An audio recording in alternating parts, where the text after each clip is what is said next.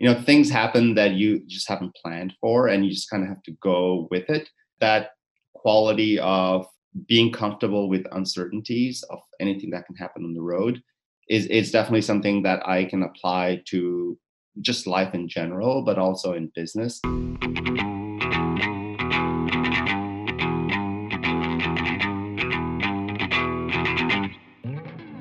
عواجيز عواجيز قفلوا علينا الترابيز. Hey, what's up, you guys? My name is Mikkel Krashovsky, and welcome to episode 95 of That Remote Life podcast, where we hear from location-independent entrepreneurs and professionals so you can learn to quit the cubicle and live life on your terms. Today on the podcast, I'm very excited to be joined by Vikram Bharati, the founder of the Draper Startup House, previously called Tribe Theory. The Draper Startup House is the first hostel chain in the world designed specifically for entrepreneurs and digital nomad, and hopes to help create 1 million entrepreneurs by the year 2030. During this interview, Vikram and I discuss why he decided to start Tribe Theory after traveling the world for 2 years as a backpacker, how they've been able to grow into a global brand with locations in Asia, America, and Europe, and why creating more global entrepreneurs is such an important goal to them. We also got to discuss the general state of the digital nomad movement, why entrepreneurial skills are going to be so important in the future, and why they should be taught in school. And we also talked about some of the opportunities that Vikram sees in a post-COVID remote work-focused world. Now, before we jump into the episode, I'd love to hear what you think about this podcast.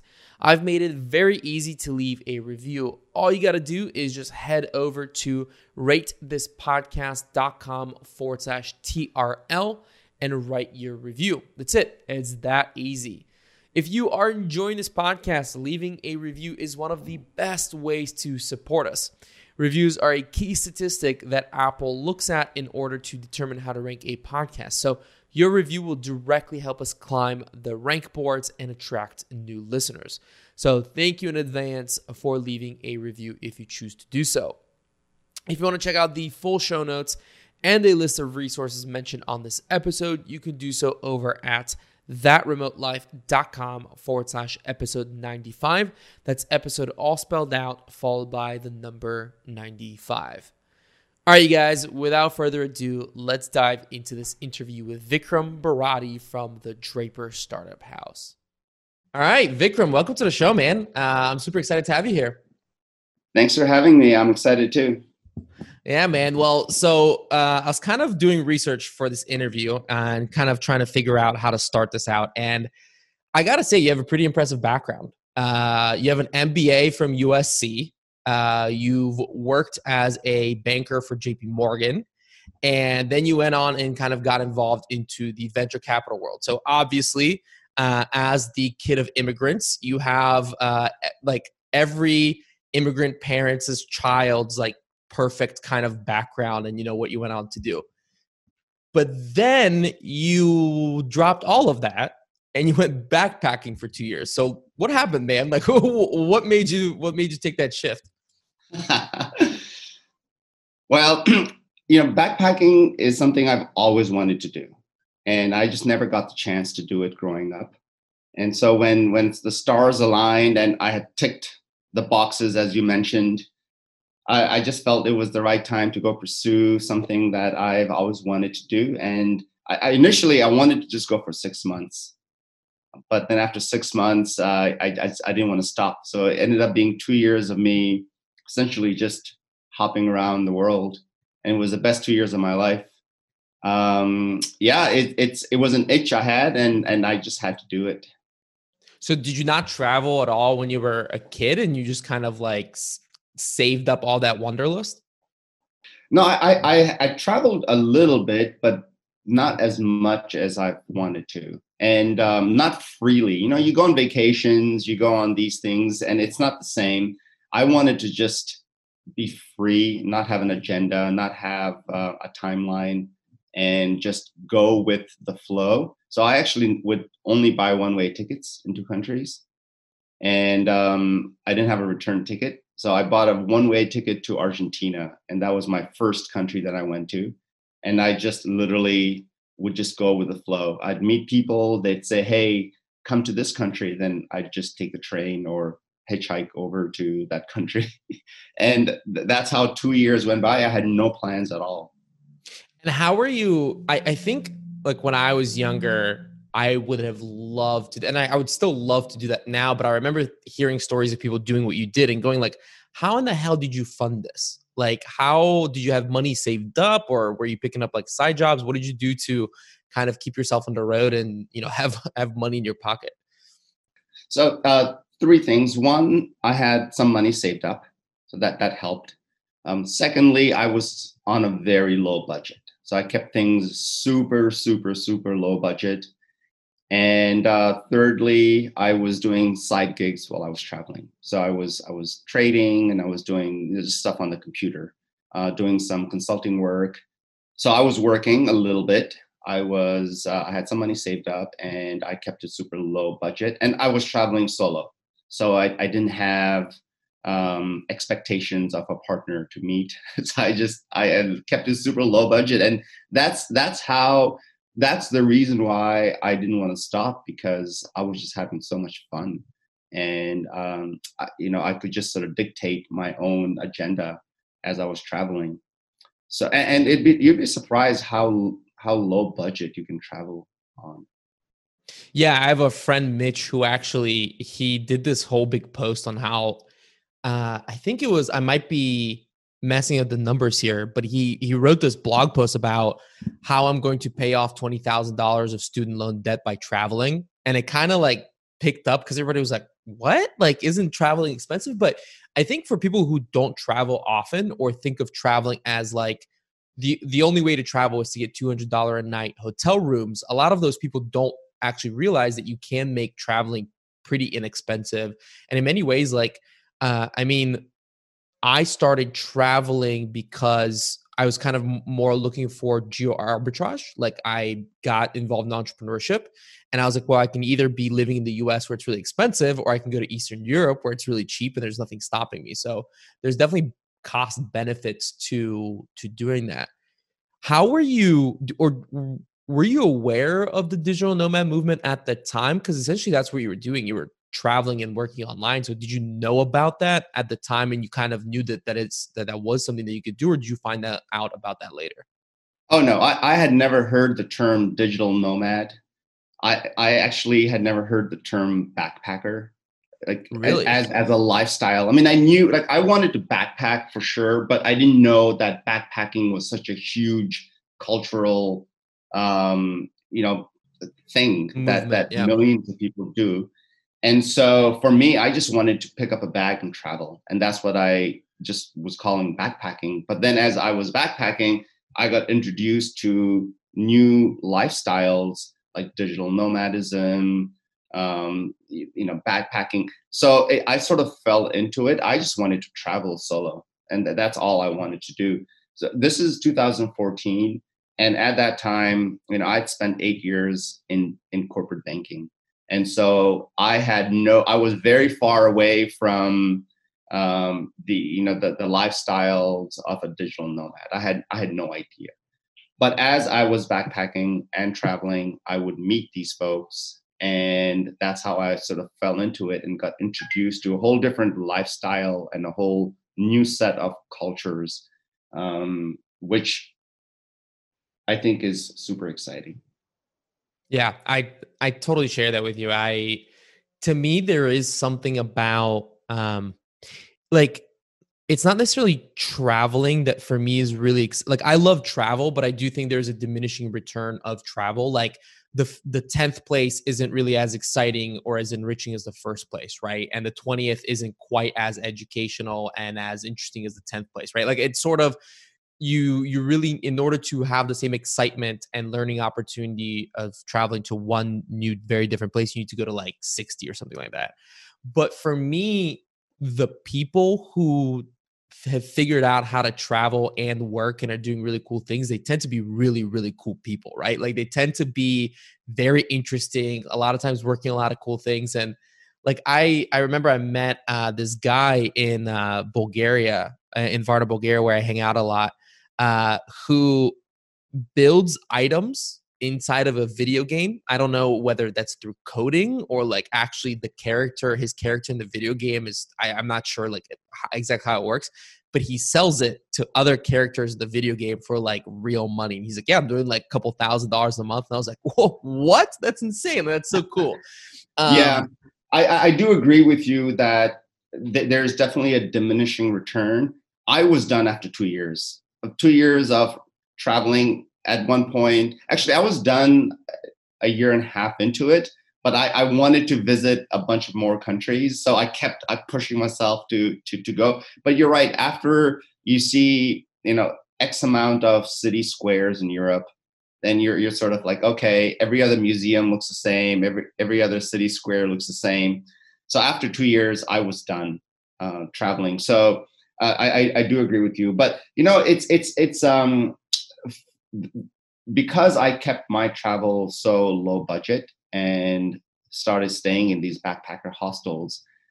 It really introduced me to a whole new world, which I think is fascinating. And because I kind of fell into it, I think I was able to see it from the outside and have some insights and observations and perspective about that lifestyle, which maybe someone who is in it may not be able to see. And that's sort of what's led me to, get on my current journey in terms of trying to build a business.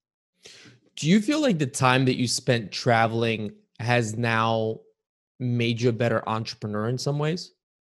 Oh, definitely. There's, I think, 3 or 4 qualities or traits that I picked up while I was traveling, which definitely helps me with what I'm doing currently. And one of them was definitely being able to deal with uncertainties. Because when you're traveling solo, you don't really have an agenda. Things happen that you just haven't planned for, and you just kind of have to go with it.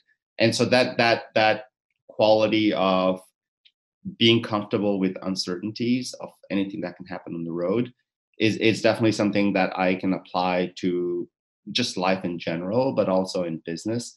And then also the idea of being able to deal with people from all around the world.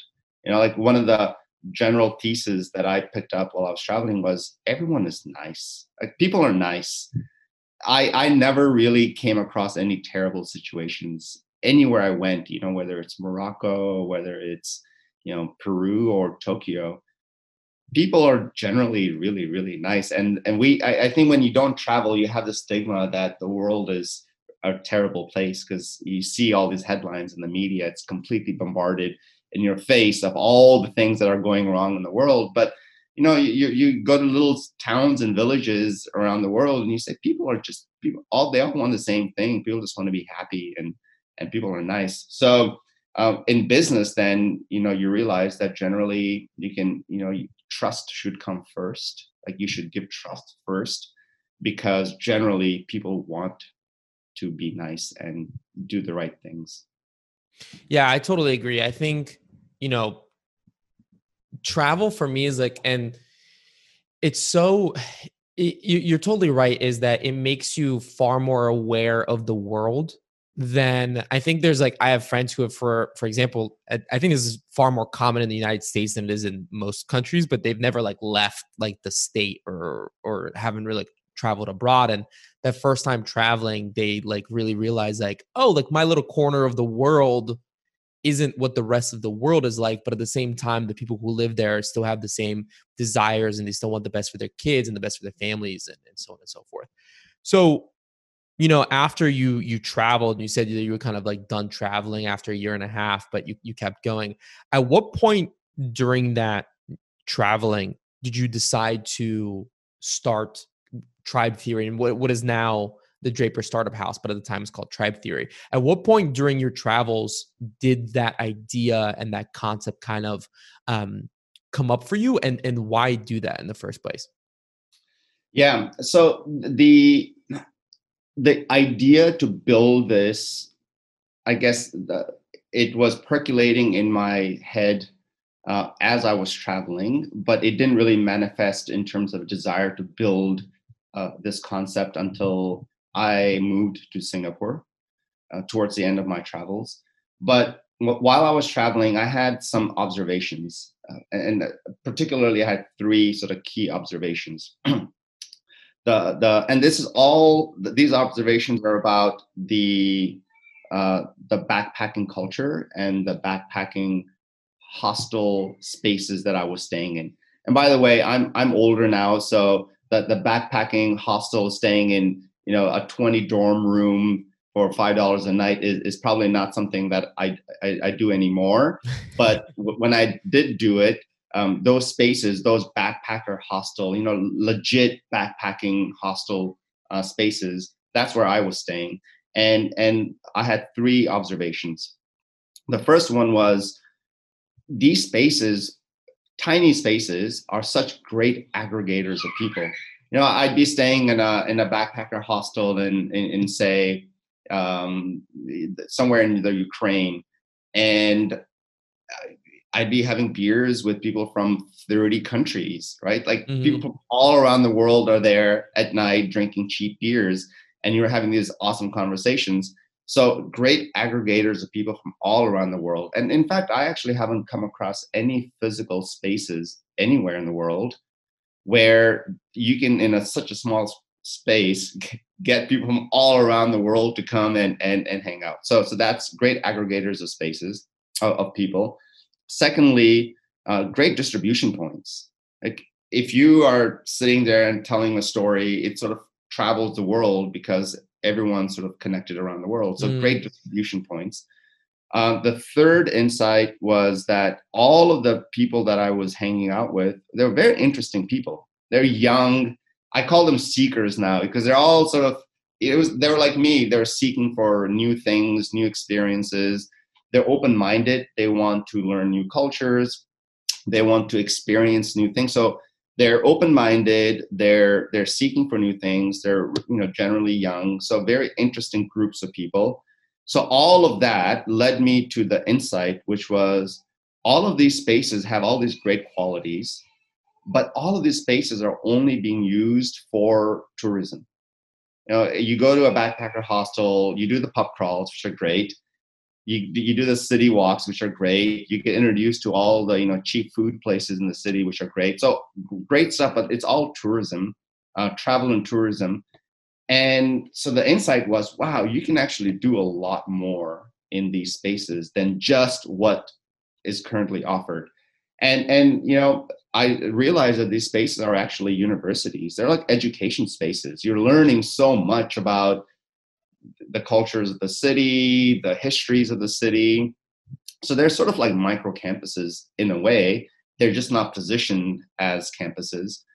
And, there's all these ideas that are flowing through these spaces. I just remember sitting there and talking about finance with like folks from all around the world. And I learned about how does, the central banks work in your country. And so great spaces for ideas. So I just realized that, wow, these are like literally small innovation hubs.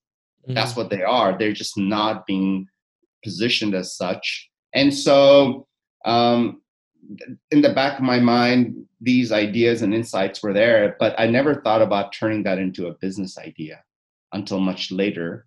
So the genesis of the idea was being built up as I was traveling.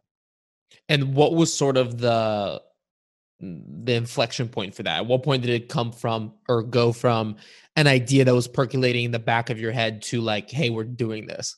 Towards the end of my trip, the last 6 months of my trip, I wanted to sort of I didn't want to travel, like hop around as much because I was hopping around a new country every week. I was going to a new country or going to a new city every few days. And I started getting tired of just hopping a lot. So I spent some time staying. I got a place in Bangkok. And I love the city. It's just like one of the most exciting cities in the world for me. So I got a place there, and I was doing Southeast Asia. But in Bangkok, I actually started like a small startup incubator. And we got some friends together, and we're building 6 or 7 companies. So we're building a marketplace for plastic surgery. We're building an accounting software. We're building a food delivery app. Like, we're building all these ideas in this like small hacker house that we had put together. And I was traveling to Singapore to raise money for these ideas during those last 6 months. And I got introduced to the venture capital world in Singapore because I was coming here basically every few weeks to raise money. So I was getting introduced to VCs, and I was showing them all these different ideas we're working on. And during that time, I met a girl in Bangkok, and she was living in Singapore. So we fell in love. We're married now. We just had our second child. Congratulations. And thank you. Yeah, so she was like, hey, either I move to Bangkok or you move to Singapore. We can't do this long distance thing. So I ended up moving to Singapore. And at that point, I needed a job. Like, I was 2 years of traveling. So I actually got a really awesome job. One of the VCs that I had been talking to while I was raising capital, they were looking for someone like me, who had banking experience, who had experience fundraising, and experience like building things and tinkering with things. So they offered me a job to run a fund in Singapore. And so I was running around all of Asia, trying to find early stage companies to invest in. So I did about 10 investments in Malaysia, Japan, India, Philippines, like Southeast Asia, mostly. And the fund I was working with, it was a very interesting fund. It was started by this Japanese entrepreneur who had taken a company public and taken the proceeds to start this new company and this new fund. He told me, Vikram, I'm looking for entrepreneurs. I'm not looking for bankers. So if I want you to start a company in a year. And so I was like, sure, that's perfect. That's exactly what I'm Music to my ears. Yeah. So as this 1 year of me investing in companies, I was thinking of business ideas like, hey, what's the next thing I want to work on? And as I was traveling, I was very much looking for young, very early stage ideas. And I noticed that all of these startups that I was talking to were on a very tight budget. And when they would travel to different places, they're staying like very small budget, hotels or backpacker hostels. And it just wasn't the right conducive spaces for them. They were staying there because it was super cheap. And so then I was like, what if we had spaces that were inexpensive, but had like this whole entrepreneurial ecosystem in the space? Then wouldn't that be more conducive for these folks? So those sort of ideas started percolating, and then I started putting the two and two together with my travels. And so then I pitched the idea to Shuhei, who's the founder of the fund. And I said, hey, what if we build a chain of like backpacker hostels that are really a combination of universities, investment houses, and has a whole entrepreneurial ecosystem? And he was like, okay, yeah, that's a good idea. He wrote me a first check. He gave me a check and said, okay, you've got 3 months to build me a prototype. So I had a deadline and I had a check. And so I used to walk past this backpacker hostel to go to work every day. And I was just like, how am I going to build a prototype with a small check, in a couple of months? So I walked into the backpacker hostel, spoke to the owner, and I asked him if he wanted to sell the business. And he was like, yeah, I'm actually trying to sell the business. So literally the next day I bought the business and we repurposed it into a startup house, rebranded it into Tribe Theory, and just magic started happening. People from all around the world would come there. And because Singapore is such it's a hub for raising capital. It's a money center.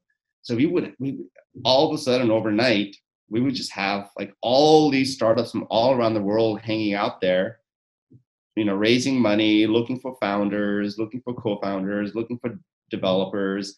And it just became like this hive that we knew that there's something here, and so we took that concept regionally. We opened up a few more spaces, and yeah, I mean, magic was happening.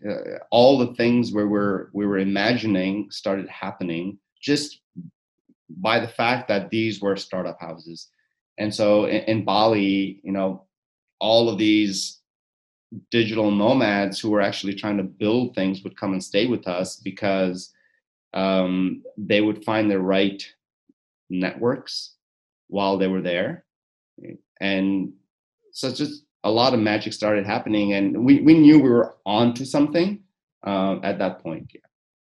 So before we kind of go any further, because I definitely want to dive in a little bit deeper on that, but just so that people don't get confused with names and that kind of stuff.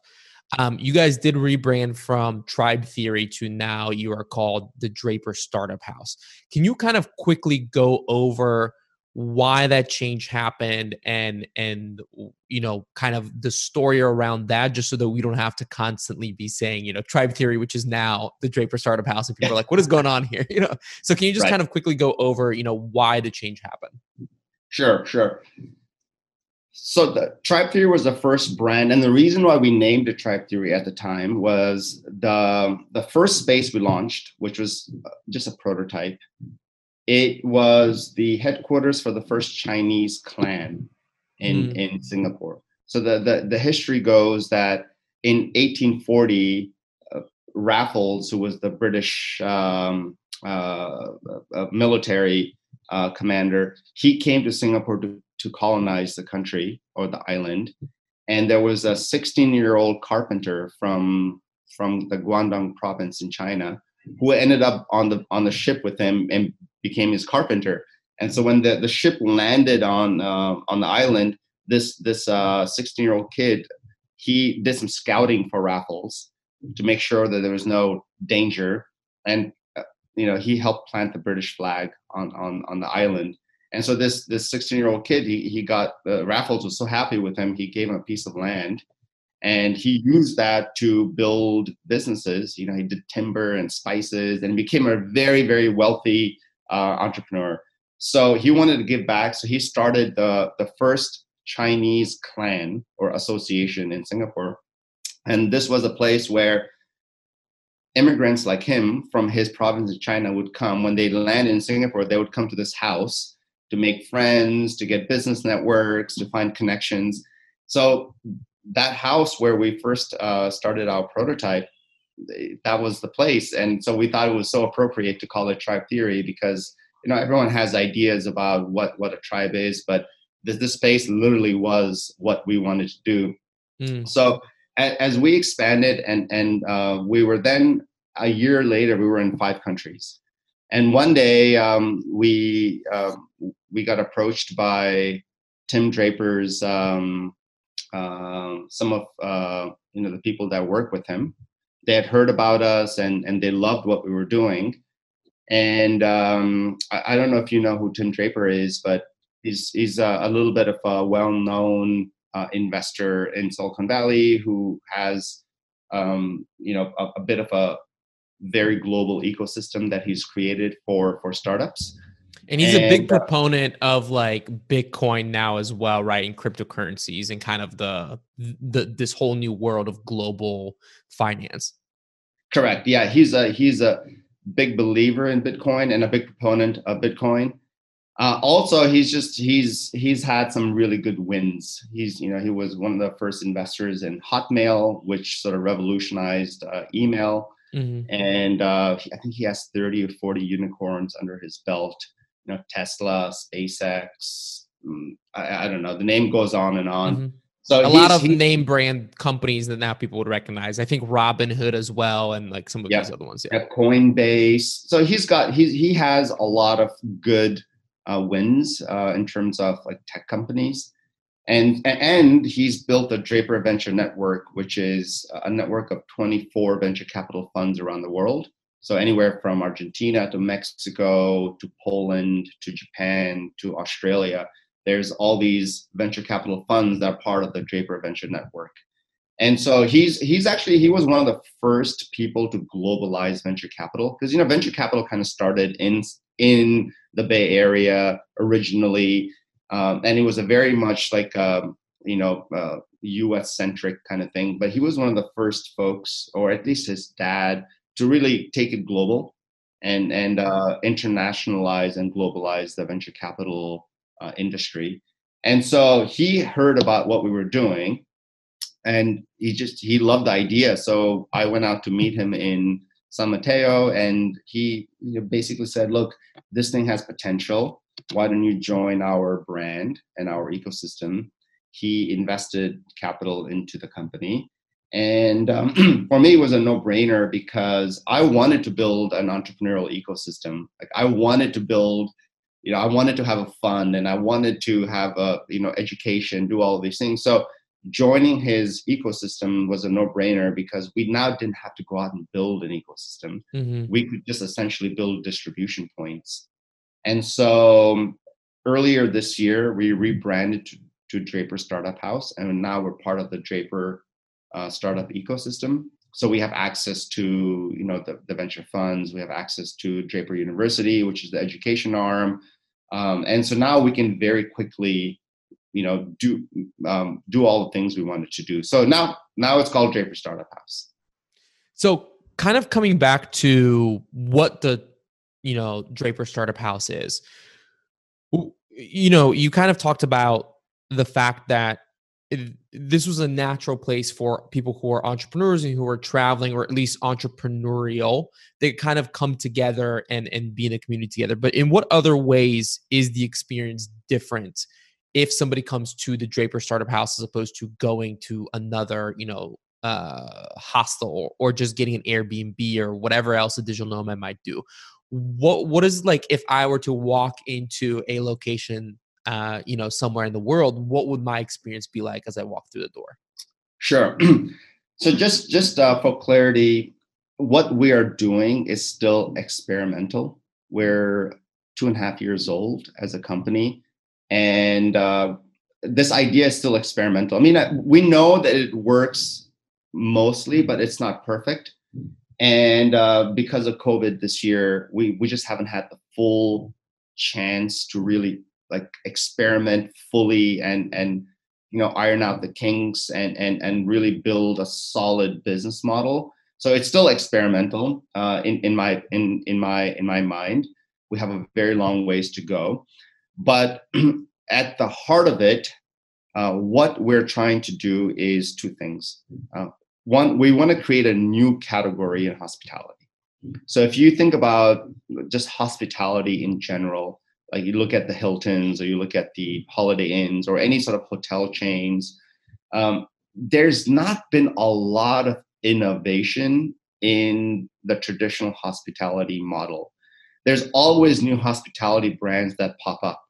But if you look under the hood, it's a shade of new color schemes, it's a shade of new music, and maybe a new type of restaurant, new foods. Maybe they're targeting a different crowd. But generally, there has been no sort of fundamentally new innovation in the hospitality space. I guess the last major innovation is probably Airbnb.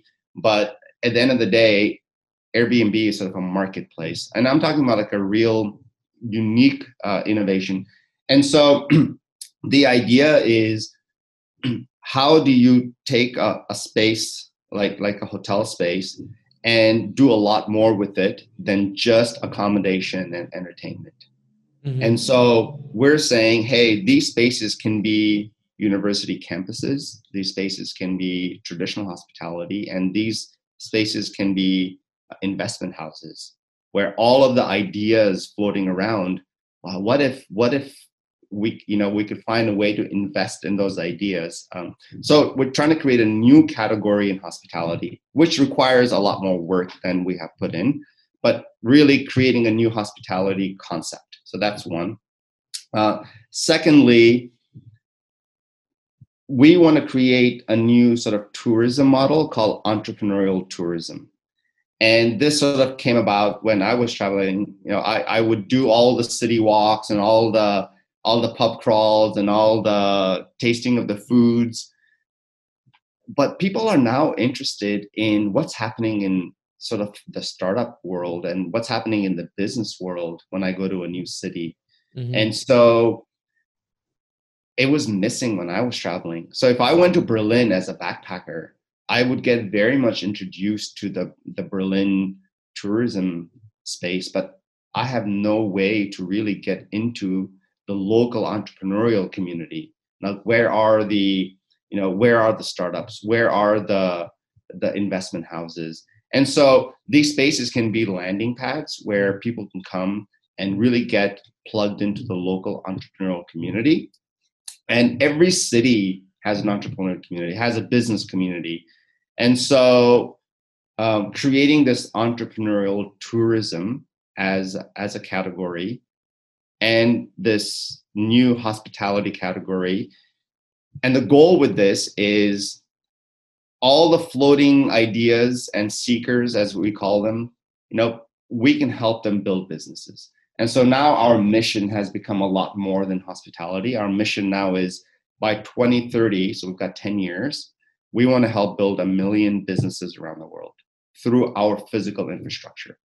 And so now our concept has become larger than life because we're saying to governments and we're saying to cities that, hey, we can actually help with economic development in your city or in your country because all of these people are coming through these countries anyways. We're just building the ability for them to actually build businesses in your country. And I'll give you an example.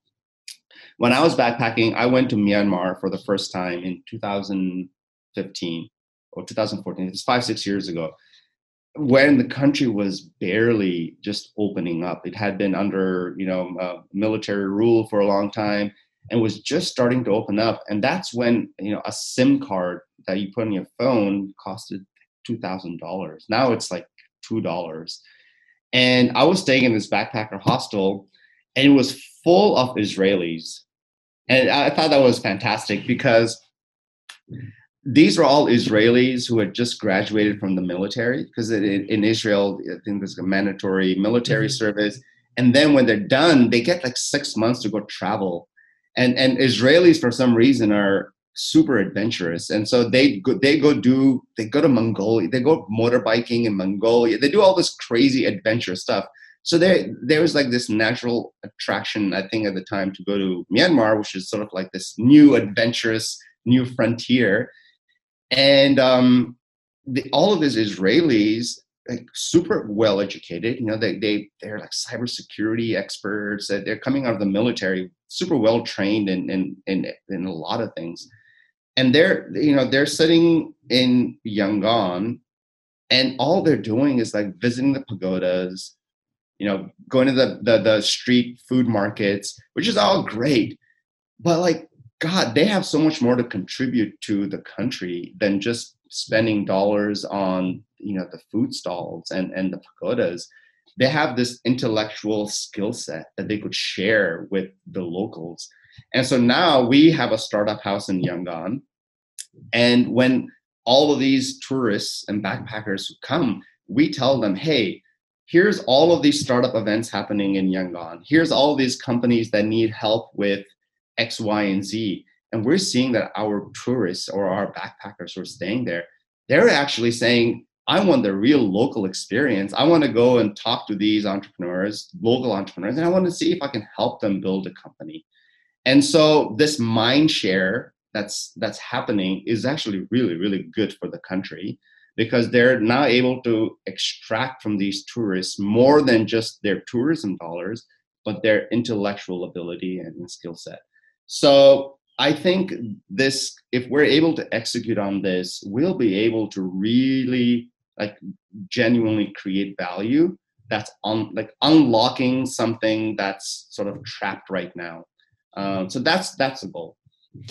I love this concept of entrepreneurial tourism, because that's essentially what I do, and that's the reason why I travel. Like, I love to go to new places and find out what's going on here. What are the people that are here? Like, what kind of businesses are going on in here? Like, I love that. That is like and you were saying that you were kind of getting sick of traveling at one point, and I'm definitely like, I can't go to another, like cute like shop or like whatever. I love to go and find a co-working spaces and go work there for a few weeks and meet the people and go to events and those sort of things. So I totally understand this sort of creating a hub for that, where if I'm coming over to Singapore and I want to find out what's going on in there and then like kind of get clicked into the local economy, the local sphere, a place that is central would be really great. I usually use co-working spaces for that, but I can totally see the difference between like, hey, come live here, like meet the people that are here.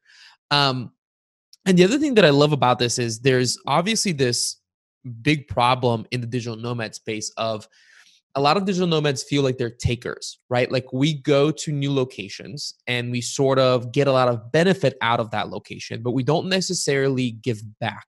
And that's been a big problem, I think, is that, we go and we live in these places, we eat cheap food and stay in cheap places, but we don't really give back to that economy in any way. And I like this idea of, hey, come here and actually join into the ecosystem and give back to it. So I really love that. And I think that that's such a cool way to do tourism. But I want to ask you something. I'm really, one thing that's kind of a question mark for me in this entire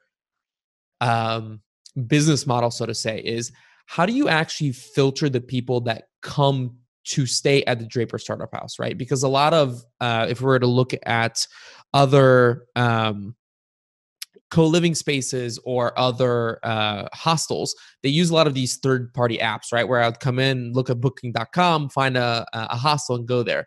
But how do you like filter so that there aren't backpackers that are coming, but there are people who are coming who are interested in entrepreneurship? Yeah. This is a really, really good question. And I think it's a central question, because if you get that right, then a lot of other things fall in place.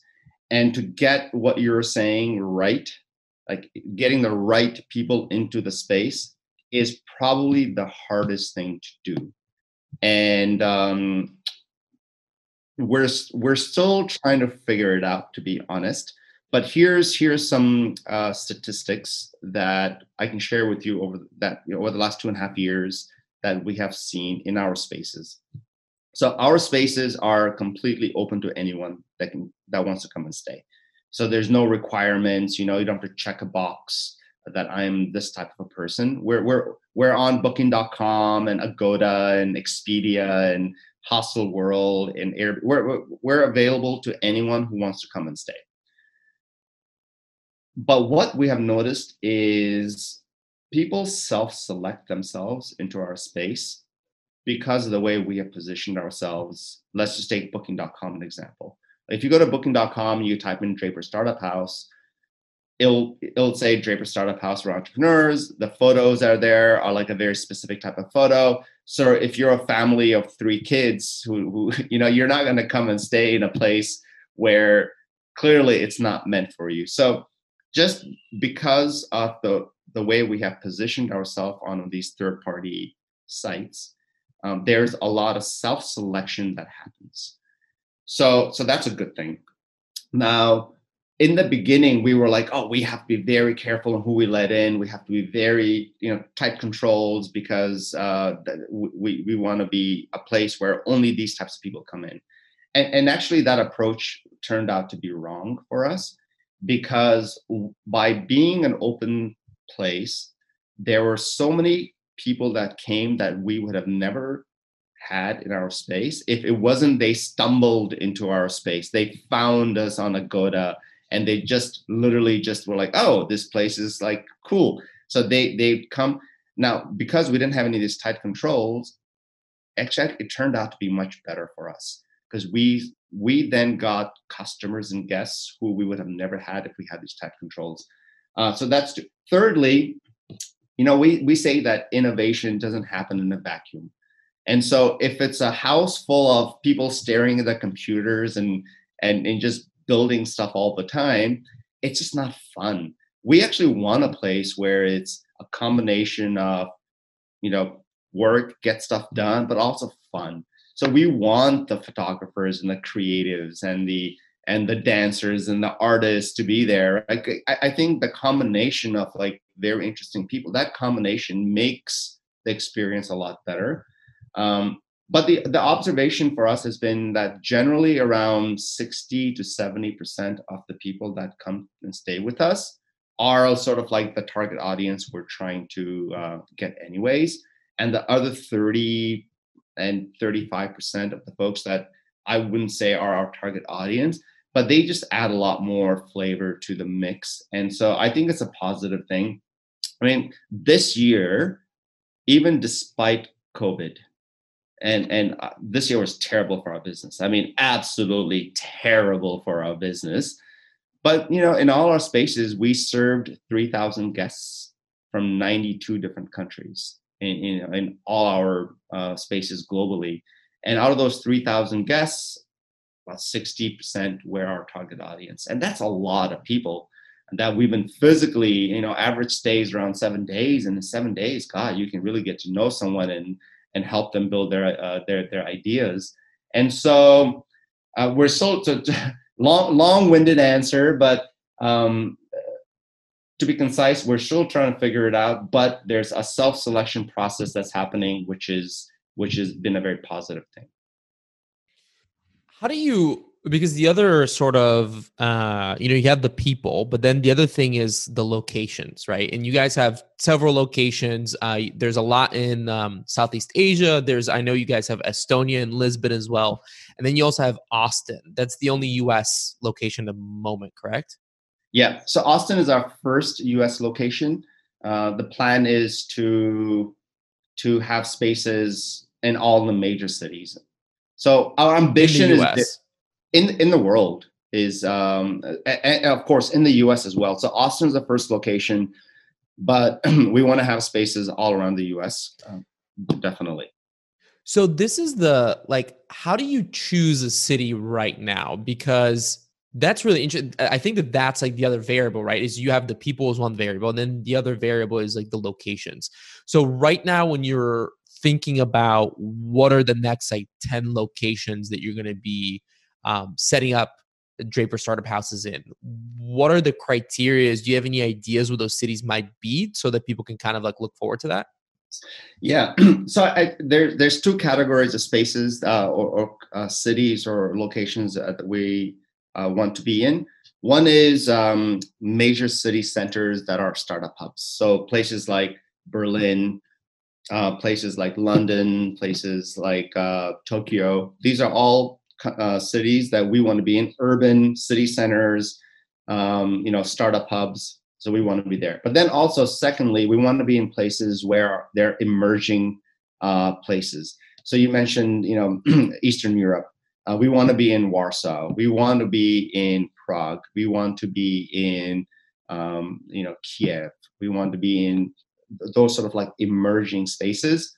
And then also we want to be in sort of like idyllic spaces where, like Bali is not a startup hub, but Bali is a place where a lot of talented people come through that we can be in touch with in other parts of the world as they're traveling around. Chiang Mai is not a startup hub, but it is starting to become a startup hub. It's the second biggest city in Thailand, and there, a lot of people are moving to Chiang Mai to build on, work on their businesses. Mm-hmm. So these are the sort of like criteria we'll look at, but ultimately the most significant criteria and the biggest thing that we look at is, can we get the right team to be there? So for instance, in Chiang Mai, the person that's building Draper Startup House in Chiang Mai, her name is Lily. She's from Chiang Mai. She lives in Chiang Mai. And, she's exactly the right person to build this business.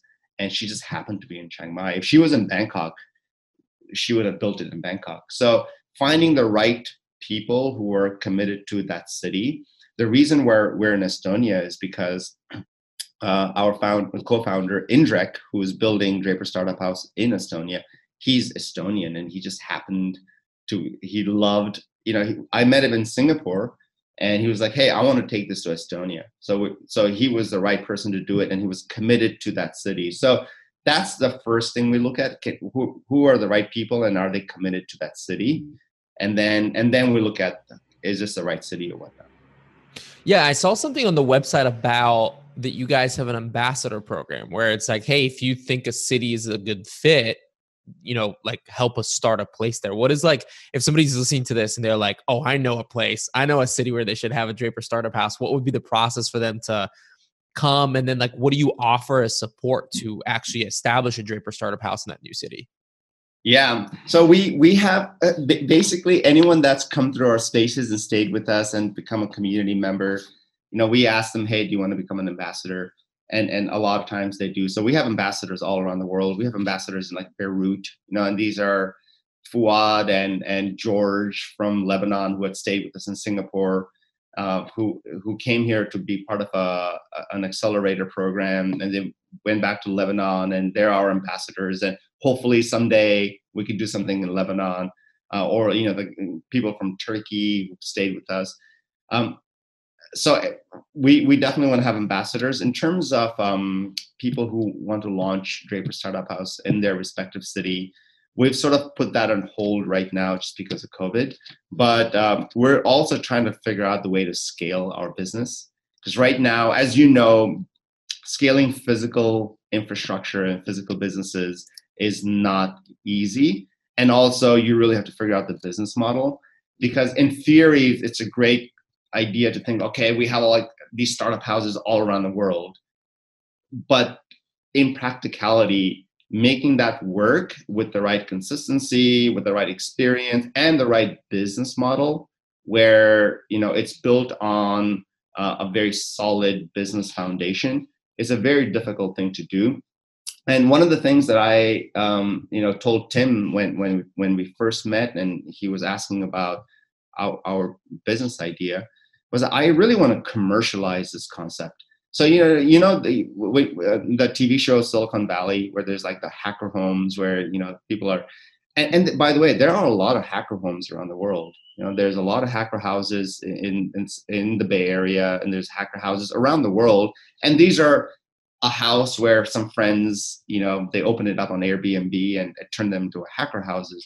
It's great, but they're not commercially viable businesses, right? They're like, I want to commercialize this concept into a real hospitality business that's licensed, that that can actually be a real business model.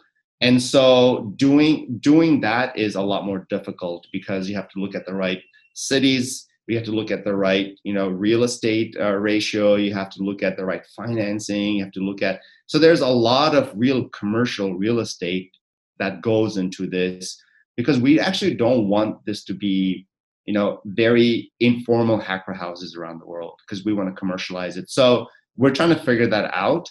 And, we've learned from other companies who have done something similar. We look at WeWork, who scaled very fast, but then they didn't have the right sort of, solid commercial business foundations from a unit economics perspective. And so these are all things we're learning from and saying, how can we build this as a commercial business with the right unit economics?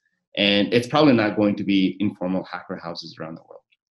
Yeah, I was just going to say WeWork is maybe not the best business model to study on how to do this successfully, since, they kind of went up, but then they kind of crashed down. But yeah, I think I totally agree with you. I understand what you're saying is like anyone can kind of do what you guys have done in a single entity, right? Like anybody can go and open up a co-living space and a co-working space together in a certain spot, but actually doing that at scale and figuring out the playbook that works in Austin and in Chiang Mai and in, Berlin, that's kind of going to be the secret sauce. It's almost like I think about it as like, a McDonald's that's like in a different cities. Essentially, you need to figure out like what is that model behind it that essentially allows you to really go anywhere. Yeah, definitely. And I actually, for me, I love studying WeWork because I think they did a lot of things right. And of course, they did a lot of things that didn't work out, but you got to give WeWork credit for being the first mover, in the sense that they were the first ones to say, wow, we can scale a business really, really fast. And of course, they threw a lot of money at it, but the money was given to them by someone to do this, right? And they were the first movers who actually kind of showed that you can actually scale real estate relatively fast. Because before WeWork, like I always say that there's it, before the internet, things were local, right? So you only knew your local communities, and the internet came around, and then things became global. But then now we're saying, hey, actually, is it possible to scale a real estate model better than it was done before? And I think WeWork was the first mover to try to do this. And I think there's a lot of things we can learn from there. But they did a lot of things right. I mean, in terms of building a great brand, that people love. I mean, when you go into WeWork, it's amazing to go work there. Well, and I think they, credit where credit is due. I think that they made co-working a household term, right? I think co-working before them was a far more niche idea that maybe not a lot of people had heard of. And it really became something that everybody knows what it is because of WeWork. Whether they had a successful business model behind the business or not, they definitely succeeded at that. So 100%. I do want to ask, because you did mention this, that you guys have a slogan that is that it's your goal to create 1 million entrepreneurs by 2030.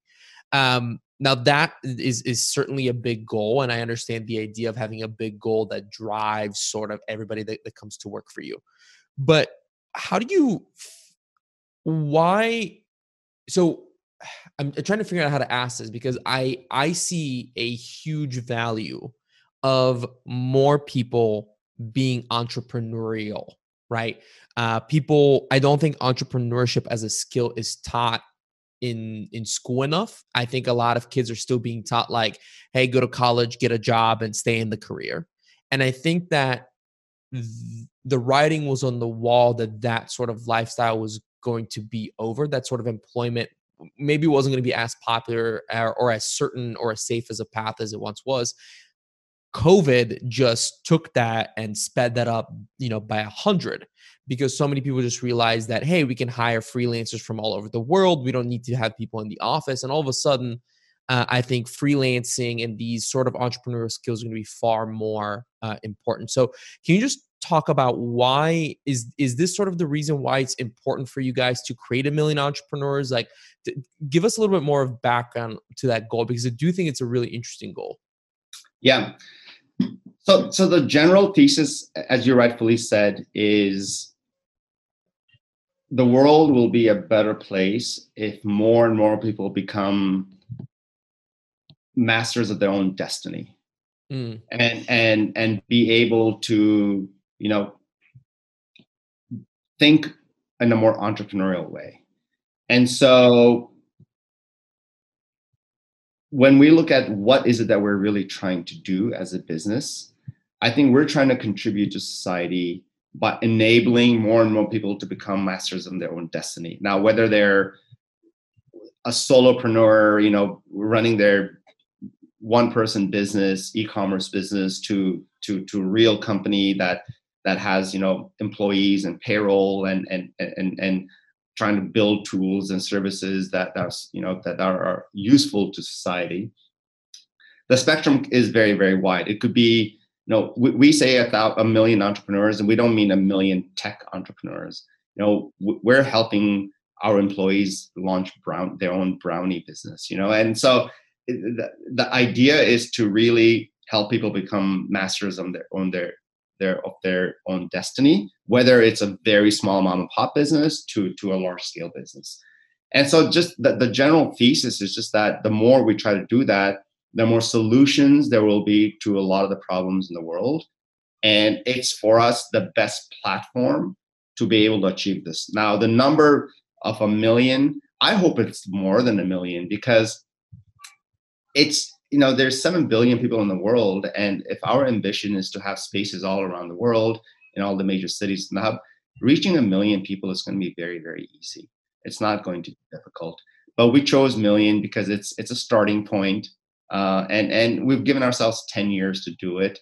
And now that we're part of the Draper ecosystem, we have access to all of these different venture funds around the world. So there's a lot we can do from an education perspective, from a investments perspective.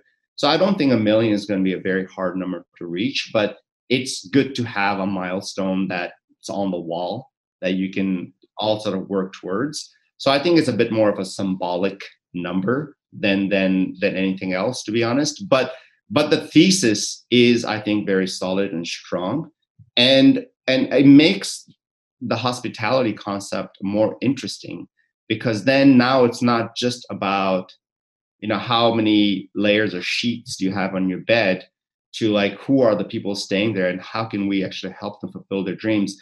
And as a business, if that's your thesis and that's your goal, there's so many different revenue streams that you can actually build in that hospitality space, because no longer are you just accommodation.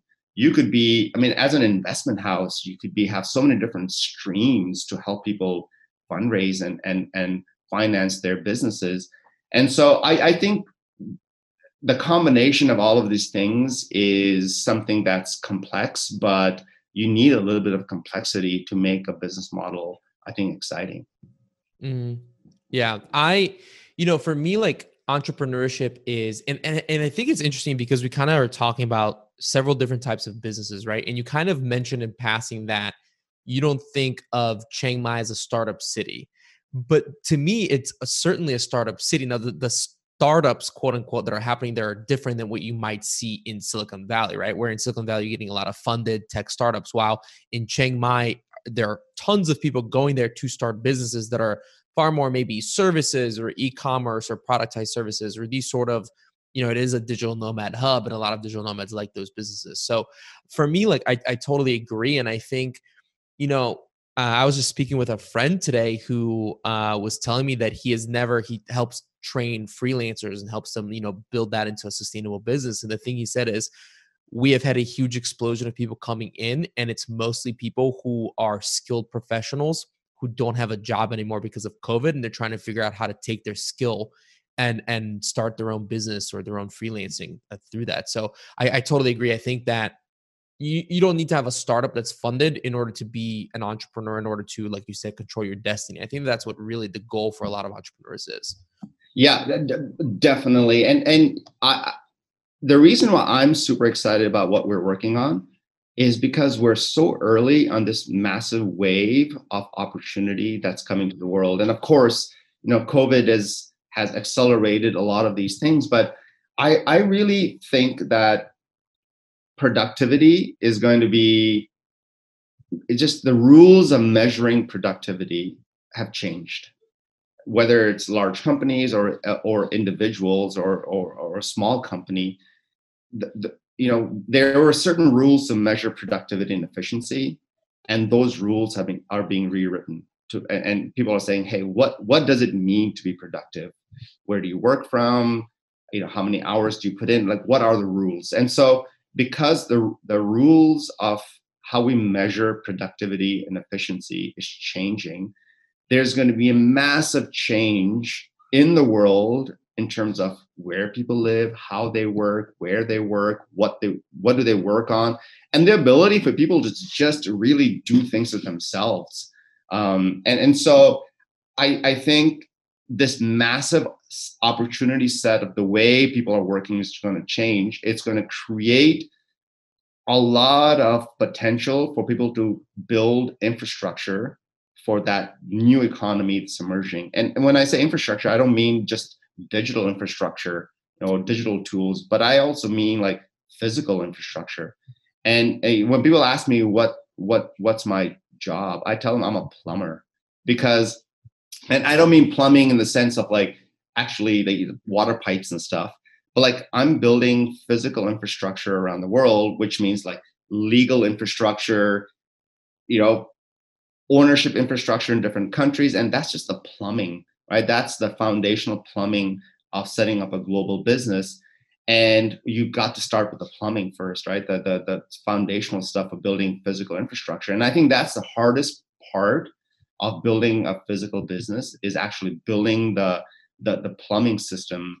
And so those opportunities to help with this new wave of the way people travel and work, I think it's going to create massive opportunities for tons of businesses to play a role in. And if you think about digital nomadism, as we're saying, like I kind of fell into it. It's not a very old concept. I mean, it started probably when the internet started, which was actually like much further. I think like Tim Ferriss wrote his book like what 15 Oh years wait, ago. oh seven, yeah. Right. So digital nomadism as a thing, it's not a very old industry. It's only 10, 15 years old, and that's nothing. And 10 years is nothing. I think this is just starting. And 20 years from now, 10 years from now, it's going to look very different. I actually think it's going to look very different in the sense that we as people from the West, right, people who have I would say privileged to have the ability to just pick up a bag and travel. Not everyone has that. I think digital nomadism is going to become a lot bigger in individual countries. So when I look at a country like India, and so we have a space in Bangalore, which is my favorite space. It's fantastic. People in India don't have the ability to just pick up a bag and get on a plane and travel, right? There's a lot of restrictions to have from financing to the visas and passports and whatnot. But God, digital nomadism within India is becoming really, really popular. So someone living in a 23-year-old, coder living in Mumbai, it's like, hey, I don't need to be in Mumbai, which is a terrible city. Why don't I go up to the mountains and go to Goa and work from there? So digital nomadism within countries is going to be, I think, a much larger opportunity set than actually people from Michigan flying to Chiang Mai. In China, within China, digital nomadism is going to be a huge opportunity set. Within Indonesia, Indonesians saying, screw Jakarta, I'm going to Bali to go work on my company. So I think these opportunity sets don't necessarily have to be global and international. They can actually be local and regional. And those are the trends that I'm actually super excited about, because within Thailand, we're seeing, Thai entrepreneurs from Bangkok saying, I'm going to the mountains because the city is just way too congested, or I'm going down to and so it's going to unlock the potential for people without means and without the ability to go move to Estonia or Barbados, right? They're going to be within the countries are going to be, and that is something I'm excited about, because God, we can help millions of people within India become entrepreneurs. Yeah, and I mean, I think the same thing will be true about the United States. Like, I think a lot of and I mean, I think you've already seen it for some people. Like, there's some famous examples of people who've already left the big cities. Like Joe Rogan moved to Austin from San Francisco. There's several other prominent, CEOs that have moved out of California. But I think that's only beginning, and maybe they're sort of like the edge of the sword, or the point of the arrow of the people that are leaving. And there's going to be a lot more people that are leaving New York, San Francisco, Chicago to these sort of secondary cities because, the cost of living is lower. I still have my great job that's in New York, but I don't need to be in New York anymore. So why should I pay the rent of New York when I can go be in a city? And, I've always said Cincinnati, where I'm at right now, is a phenomenal city just waiting for remote workers, because great downtown, great restaurants, bars, whatnot, actually really good startup ecosystem. But like, hey, the rent's like, a third of that in New York. So I think you're going to see that in the US as well. And to kind of echo what you're saying, I think even though COVID has been a really terrible thing, the really interesting thing has been that it's really opened up this opportunity and this industry and ecosystem that we're familiar with to, I think, a lot more people. And so you're starting to see sort of you talk about physical infrastructure, but I also think there's a lot of non-physical infrastructure. I don't have a smart way of saying that is popping up to support these people. You have companies like Safety Wing that are trying to figure out health insurance. You have other companies like, for example, NomadX and Flatio that I've had the founders of on this podcast are trying to figure out this midterm rental market. all over the world. And so there's all of these things popping up now that weren't around, 10 years ago. You have Skylink, from SpaceX that's going to be, doing global Wi-Fi. So you're not going to be worried about internet speeds anymore. So with that in mind, this has been a topic that we've been talking a lot about. We've been talking about a lot on this podcast, is this sort of like, what are the next 10 years going to look like? Because all of the things we thought we were going to see in the next 5-10 years have now just blown up. And there's a lot more things. So from your point of view, what are some of those opportunities? Like, what are some of the areas that you think are wide open as an opportunity for people to create and build new things for digital nomads? Oh yeah, I mean, great question. And I don't have a magic ball, so I don't really know. But here's some just in your opinion, if you were to roll the dice, so to say, Yeah. The first thing that comes to my mind, because I've seen it firsthand this year, and now that we're part of the Draper startup ecosystem, and helping people raise capital is a big part of what we do.